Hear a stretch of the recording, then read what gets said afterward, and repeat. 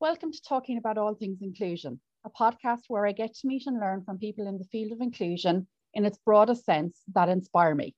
I hope they'll inspire you too. Today I am talking with Nicole Tucker-Smith. As the founder and CEO of LessonCast, Nicole helps schools enact professional learning initiatives focused on inclusive teaching and equity best practice.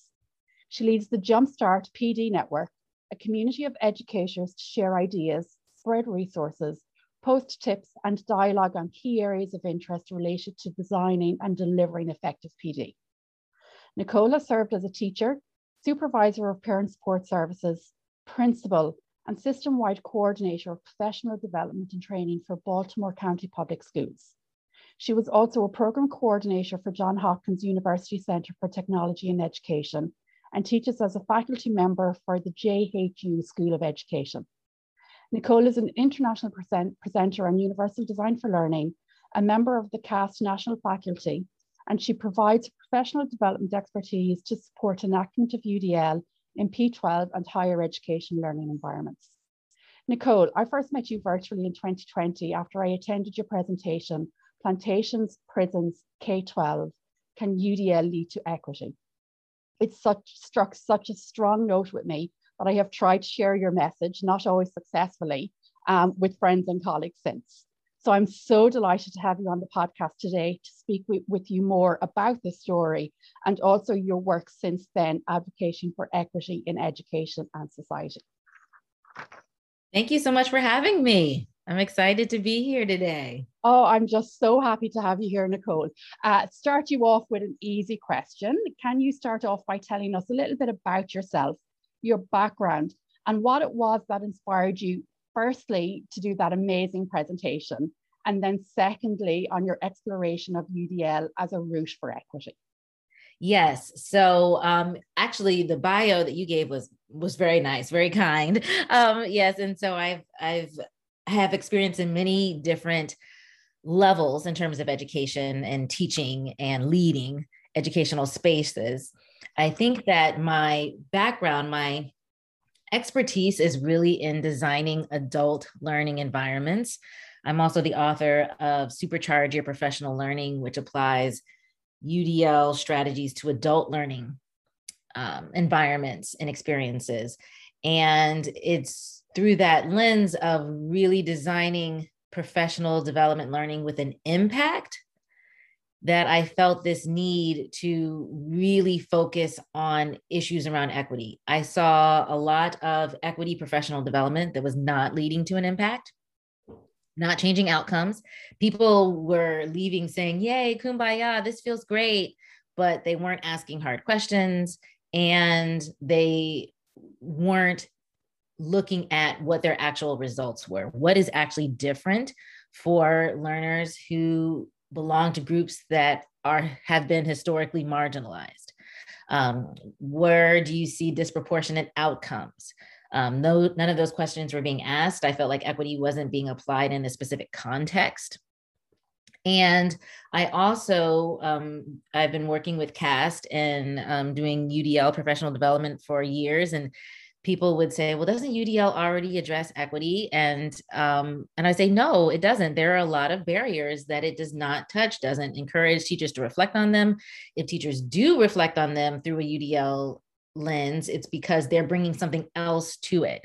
And I was having a tough time getting people to see that. And that's what led to Plantations, Prisons, PK-12, because I wanted them to see, oh, here's a universally designed plantation.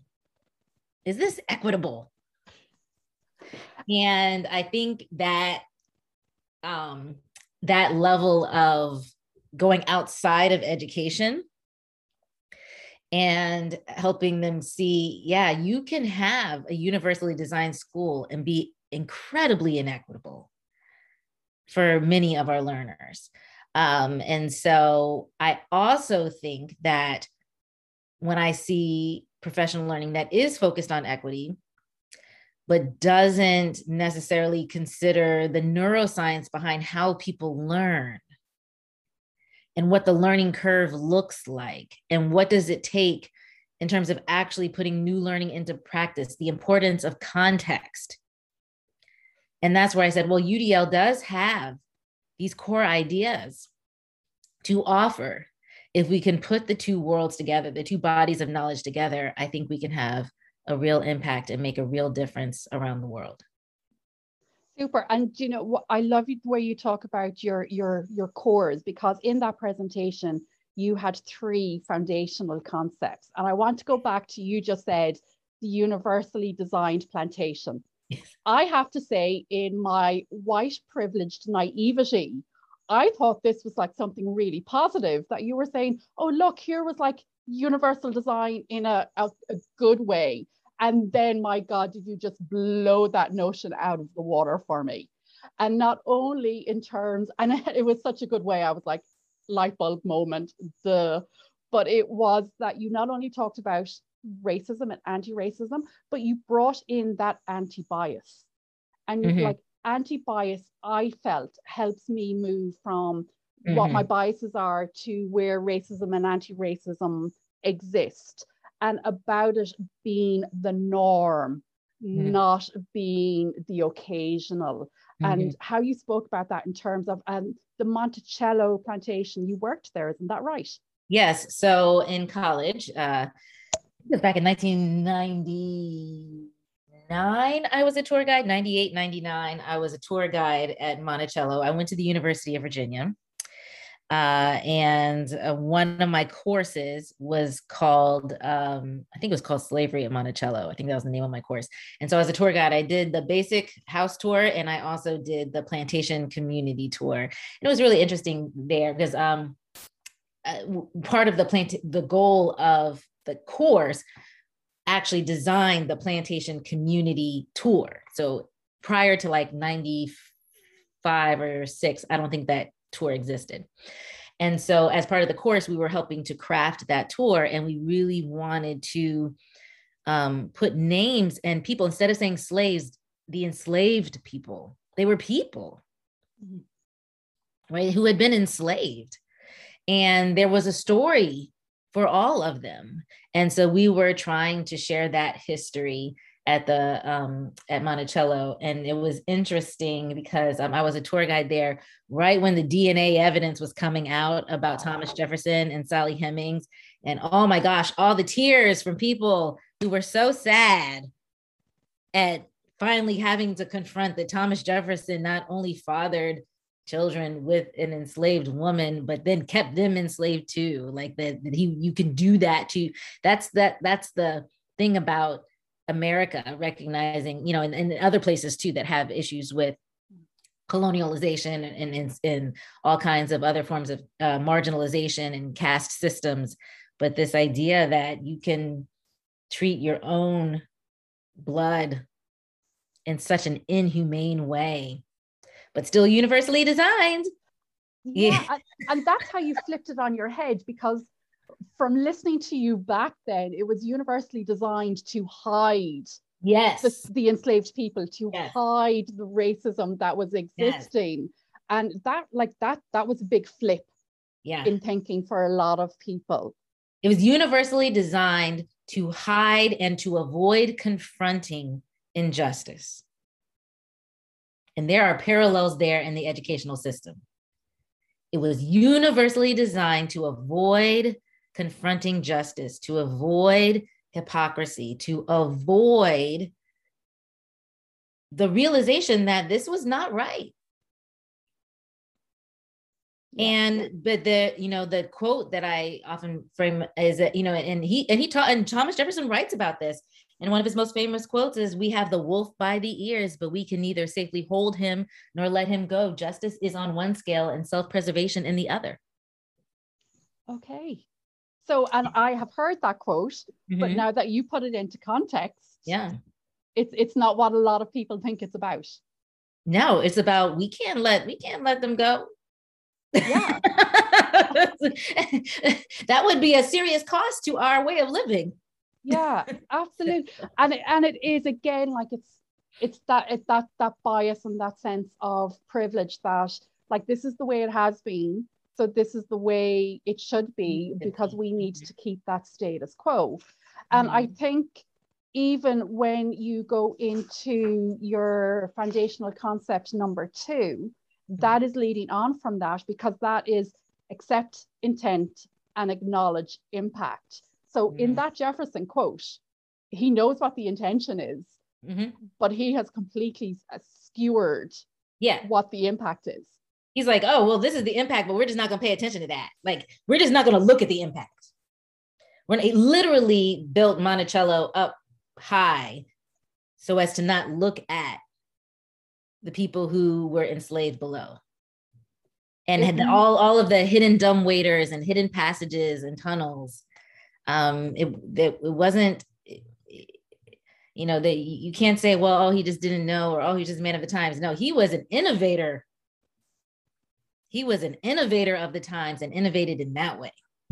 Yeah, and that's where innovation can go either way. And under that second concept of accept, intent, acknowledge, and impact, I remember you talking about every system being perfectly designed to get the result that it wants. Yeah. And you talked about the disproportionate discipline referrals, not only in terms of, because here you were talking about the prison in Angola, but again, you were bringing that back to the disproportionate discipline referrals in schools as well. Yes, and the quote really is from W. Edward Demings. Every system is perfectly designed to get the result that it does. And so when we look at our outcomes and we have consistent outcomes that are disproportionate, whether it's you're disciplining certain populations of students more harshly, then our system is designed that way.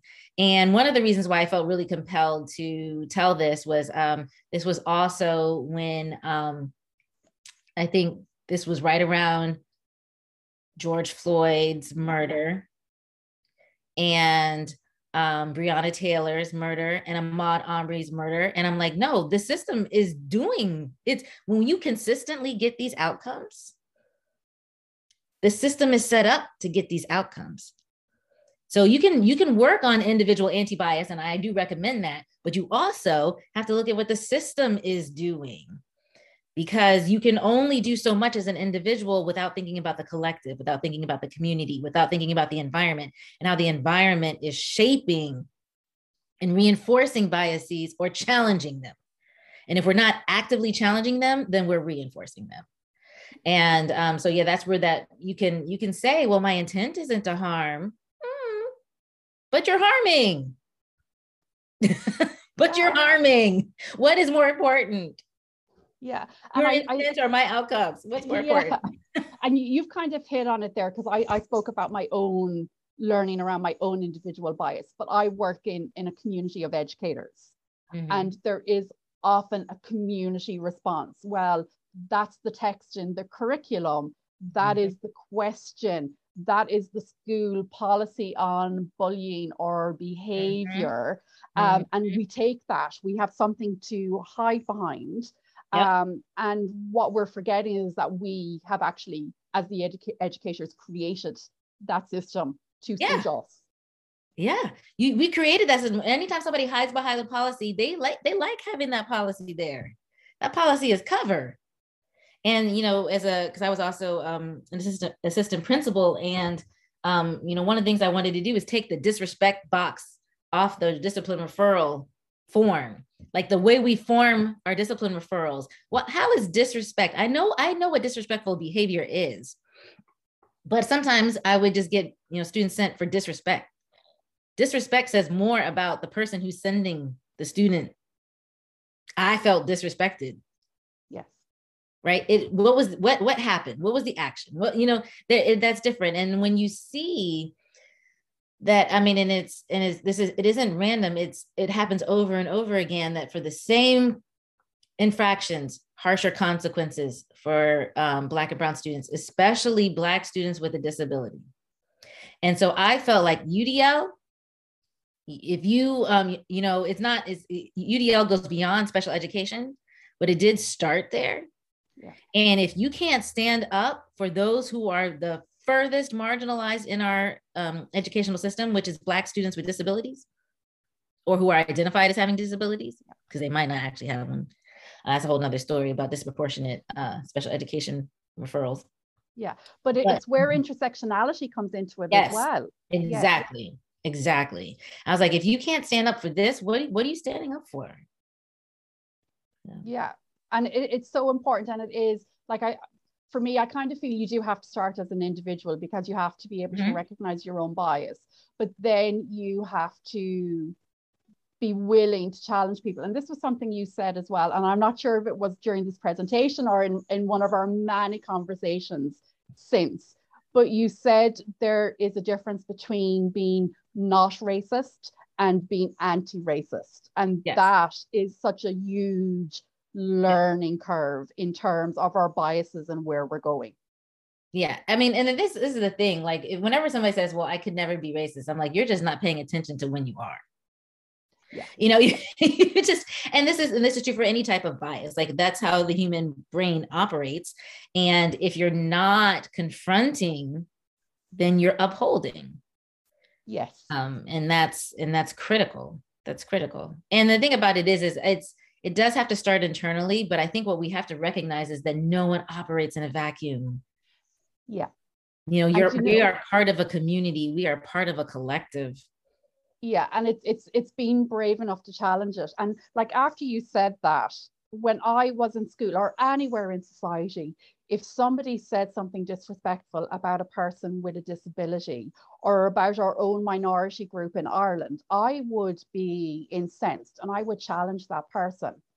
But as immigration grew in Ireland and people started saying, oh, look at them or look at that, whether it be the country they were from or the color of their skin, I didn't challenge that. And when you spoke that sentence to me, I had to ask myself, why will I challenge one area and not the other area? And it was like a big step the first time I said to a friend, you can't speak that way about that person. But that friend started checking themselves afterwards. And I thought we'd have a huge row. I really did.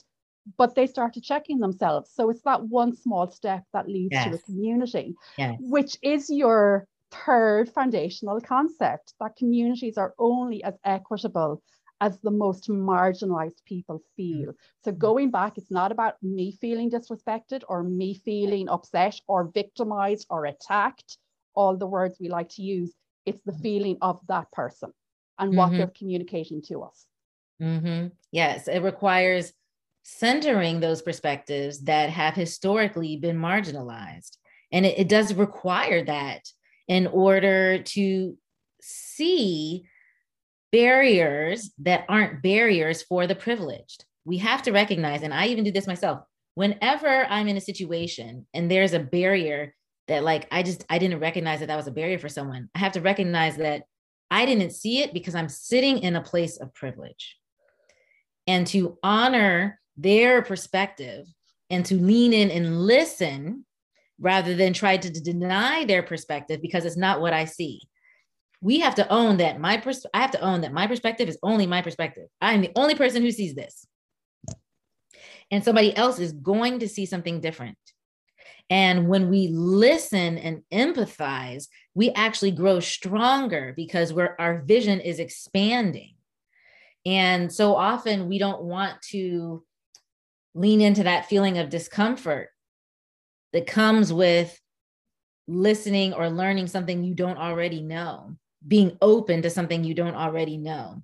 But it's that openness, that emptiness that allows us to get to something greater.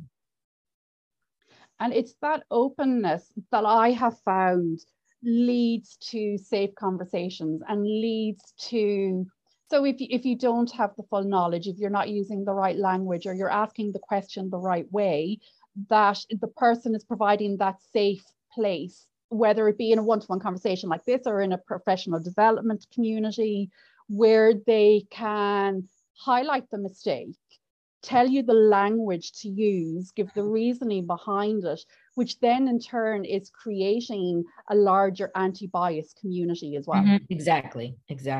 Yeah.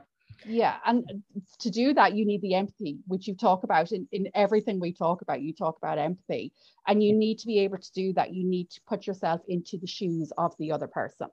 Yeah. And I talk about empathy as a choice. We have to choose empathy, because here's the thing. We actually, as human beings, we're really great at empathizing with people who look like us. Yeah. We're really great at empathizing with folks with whom we identify. We will empathize all day long with our in group. The issue happens with the disparity between our empathy for our in groups and our empathy for our out groups. Out groups are just groups that are different from ours. And that's where you see a lot of the inequities. It's when you have to proactively choose to empathize with out groups. Yeah, and that's where the ableism comes into it as well, because again, it's often the mantra, well, they just need to fit into society as it is, forgetting that a certain cohort has created society as it is. And therefore, like ableism, whether it's in disability, race, religion, whatever it is, it's there as well. And unless we can have that empathy as choice, and I love that like it is a choice that we have to make, and a conscious choice we have to make every day, that without that we're never going to reduce that barrier of ableism that's within us as individuals as well as within our system. Yes, and another requirement for choosing empathy is including diverse perspectives, because how are you going to empathize if you are never having any kind of interaction with people who are different? I mean, how are you going to empathize? And this is really, so this is another reason why I chose to pursue this work even more intentionally is, so in January of 2020, I was diagnosed with breast cancer. And I became very particular with how I spent my time, because my time is now being infringed upon with all of these cancer treatments. Yeah. Well, one of the treatments I had to do was chemotherapy, and they have a newer technology. The first one was approved back in like 2017. It's called a scalp cooling, a cooling cap for your scalp, a cooling cap. And you put it on your head while you're receiving chemo treatment, and it's supposed to reduce the amount of toxins that go to your hair follicles so that you don't lose as much hair. You'll still lose a little bit, but you won't lose as much hair. And so the reason why I'm telling this story is, so I get to go to my first appointment. They put the cooling cap on, or we're getting ready to put the cooling cap on, and the nurses are giving me the instructions that they've received from the company. And they said, well, in order for this to work, we need to wet your hair so it'll lie flat. And I said, what? Wetting my hair does not make it lie flat. That white people wet their hair to make it lie flat. That's not what happens with people who have hair texture like mine. If I wet my hair, it might be flat for a second, not really, but then it'll curl and it'll poof. It will expand. It's like, if I wet my hair, it will expand. It's not, I was like, do you need it to be wet or do you need to be flat? You can't have both. And they were like, well, they say we need it to be this way. And so we did it that way. Did not work for me. Basically what happened is my hair expanded and made like a hat on my head and prevented the cooling cap from even reaching my scalp. I made a little bit of a stink. And so the company called me, because this is not approved by insurance. Insurance doesn't pay for this. You have to pay for it out of pocket, and it's not cheap. And so the company called me. They sent somebody. Her voice sounded like she was Black. I'm pretty sure they did that on purpose. And she was like, we recognize that our directions are not adequate for people with hair like yours. And in my mind, I'm like, but you sold me this device though, that is 4 figures. And so what she said, but we are doing research now in the UK on ways to make it work for Black hair. So I said, okay. So last year in July of 2021, I decided to look up. I was doing some research. I can't remember why, but I was looking at FDA rules around this. And I started thinking, how in the world did they get FDA approval to use this device when they didn't know how it was supposed to work on Black hair? Because there's an FDA policy, there's a rule that you cannot get approved unless you have included diverse populations in your sampling. And so I went and I looked at what evidence did they submit as to whether or not they could get FDA approval. And in their studies, they only included white women. Wow. And so here we have a national policy saying you have to have diverse groups in your clinical trials, but they didn't. And this is why Black people are skeptical of things like the vaccine, because they're like, how do I know that you included me? Because you never have. It's 2020 and you still aren't. I'm shocked by that, Nicole. Yes, it was all white women. And so, but here's where it gets worse. So in 2021, they published the results from the UK study. They had to discontinue the study because they couldn't continue to show proof of efficacy, and all the women were dropping out because they were losing their hair in such massive amounts. Do you know why? Because they made them all wet their hair in this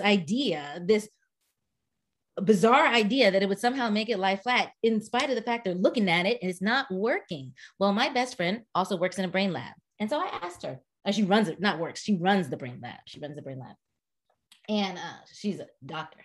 And I asked her, I was like, they told me I have to wet my hair for this conductivity. I feel like that's bogus. She's like, no, you do. You have to have a certain level of conductivity, but it doesn't have to be water. It can be hair gel.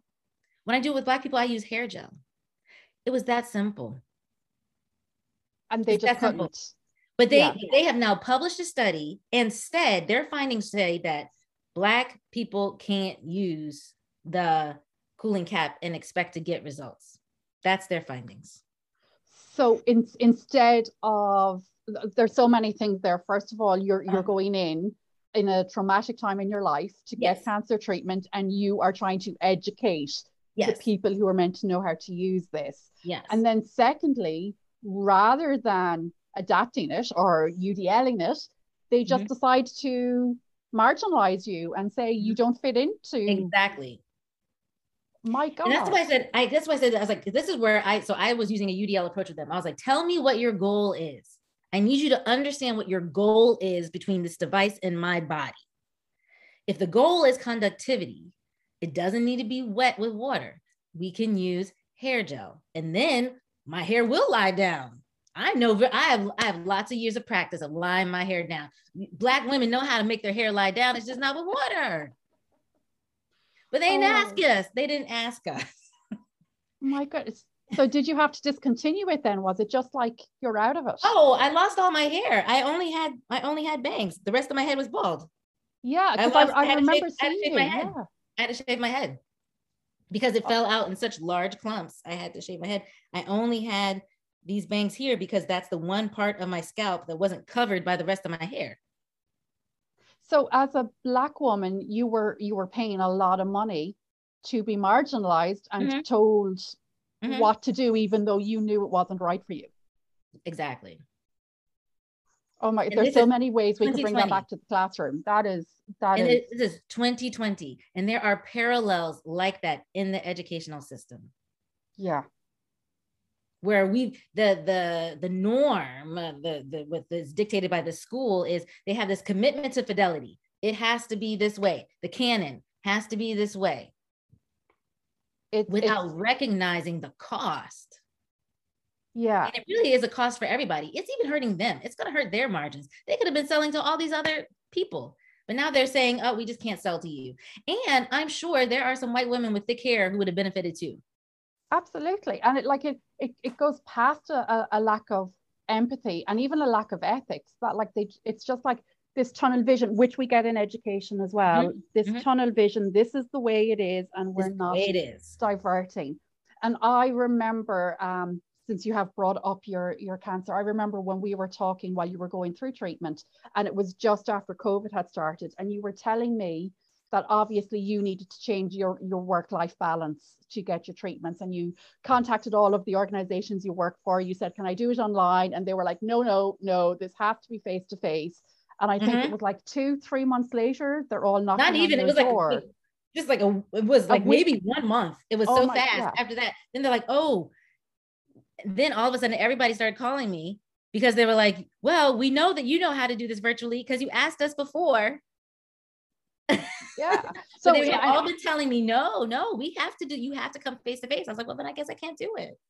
Yeah. So it shows, first of all, again, that blind spot. We're rigid. This is the way we do it. We don't care, first of all, if you have an illness, or second of all, if you can do it in a different, more engaging way or more accessible way. But as soon as it impacts them or impacts the status quo, they're back to the person who they excluded to say, come back into the fold and help us. They're like, oh, now we know we need help. Come help us. And even in I mean, you have to have a certain level of, okay, fine. I was like, if this is what it took, and even like, and here's the thing, and when I do that, okay, fine, you know, it's because I'm recognizing that we're all learning, and my purpose is to help the collective world be a better place. And even with words like, I would say all the time, blind spot too. I'd say, oh, well, that's a blind spot. And then I had a friend who was like, well, you know, that's really ableist language. And I was like, oh, tell me more. And I was like, well, a blind spot's an actual thing. She's like, yeah, but if you use it in a pejorative way, then it's an ableist use of being concept of being blind. It's saying that there's it's centering or elevating sight in a way that is not conducive to valuing different ways of knowing and perceiving. Yeah, I'm just, yeah, it's complete making excuses. It goes back to your second concept. Yeah, the excuses we make. I have a blind spot. Yeah, but I remember one time I was doing a presentation and I was like, oh, well, that would be like the blind leading the blind. And then and as soon as that came out of my mouth, I was like, that is a horrible thing to say. Yeah. How pejorative is that? You know? And it is like, it's those norms, it's those things that are acceptable for us to say. And like both of us here, we're so conscious of not marginalizing people, of being inclusive, of trying to walk in other people's shoes, and these phrases come out of our mouths. And so when I take a moment and think about that, I say, okay, I'm gonna have a little bit of, I need to have cultural humility as well. And so that's when I'm like, okay, fine, I'm gonna help you out, even though you just told me you wouldn't accept my compromise. But it goes back to, again, when you were talking about concept number 3 in the presentation, you talked about here in the presentation, you were talking about the weakness of standardized examinations, but actually it's the weakness of standardization in general, isn't it? Yes. Yeah. It's the idea that the goal, it was a whole concept of like the goal matters. The goal matters. And we tend to marginalize folks when we focus on goals that without recognizing their either intended or unintended consequences. And like, so with standardized testing, but really it was with the standardization, a lot that happened over here with No Child Left Behind, but it happens in other countries that have their own version of standardization. It's this idea that these are the things that everybody must know, and we're going to test them in this rigid way. And when we force that, what you can just see the school to prison pipeline happening. And what happens is we incentivize teachers to push out students that either aren't going to help them get good test scores, because it has real consequences for them. We've had schools closed. I showed a picture of a school that had closed because of test scores being too low. So they're incentivized to push kids out who aren't going to help their scores. And so those communities are only going to be as equitable as those students who've now been pushed out feel it to be.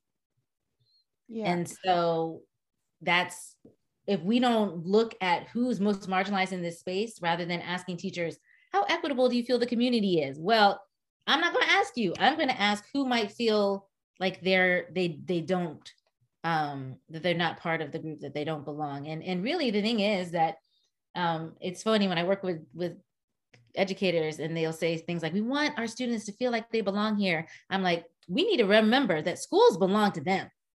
You're the guest, you drive here. Schools belong to the community. Yeah. So this whole idea, we want them to feel like they belong. No. You need to act like you belong. Yeah. And we need to ask ourselves, what are we doing to make them feel undervalued or not belonging in their community? In their own community. Yeah, in a space that should be safe for them. And, you know, it's going back to your second concept where you did talk about the disproportionate discipline referrals. And I'm thinking, just because we had a conversation a week or two ago in terms of UDL about minimizing threats. And it sounds that for a lot of us, our behavior policies aren't about minimizing threats.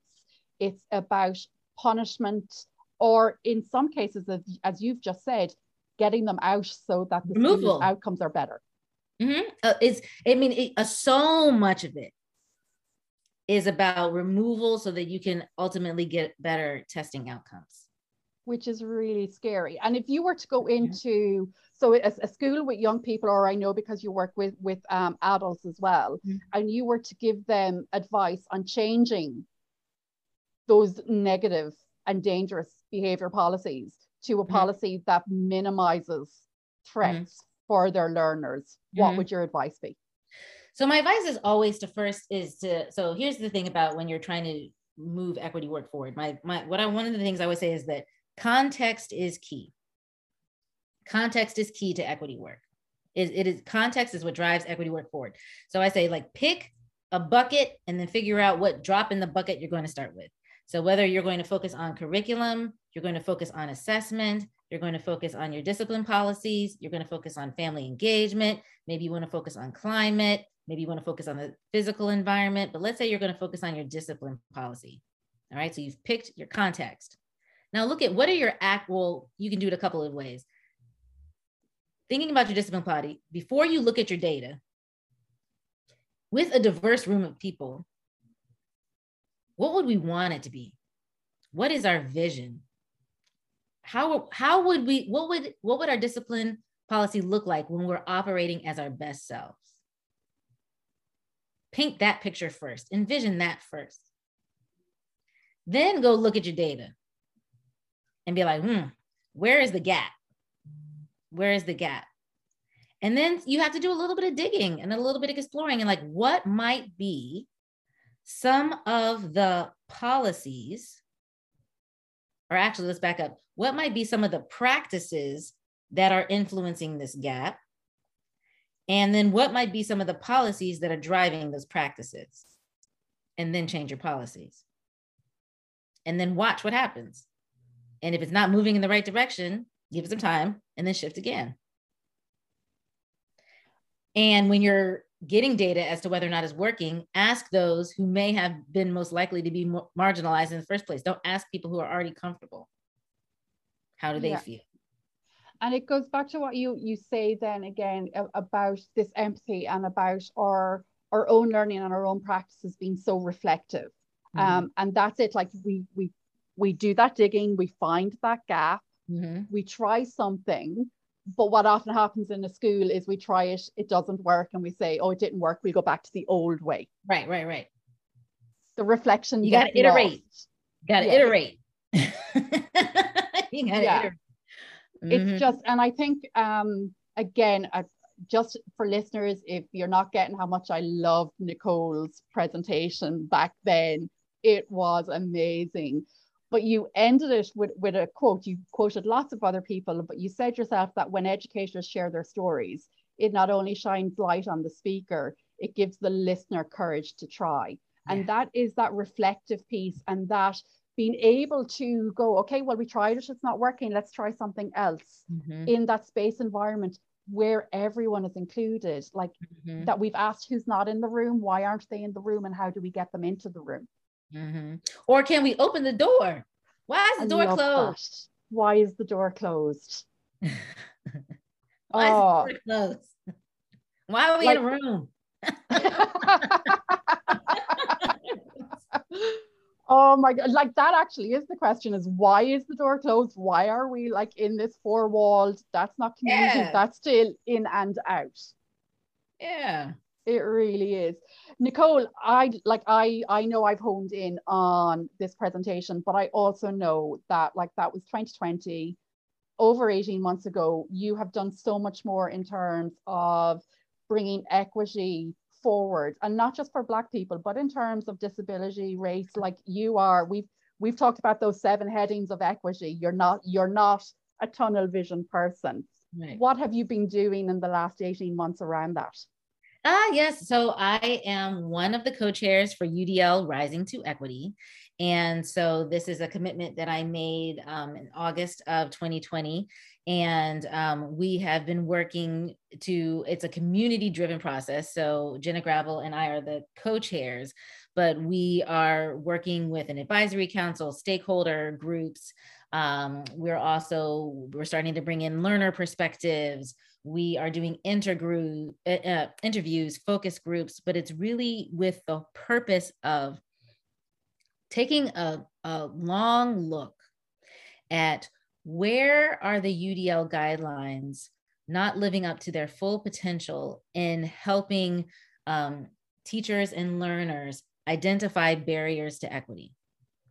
Right. So the UDL guidelines currently help identify barriers around perception and some barriers around engagement, but they don't consider barriers that are a result of how others perceive other identities.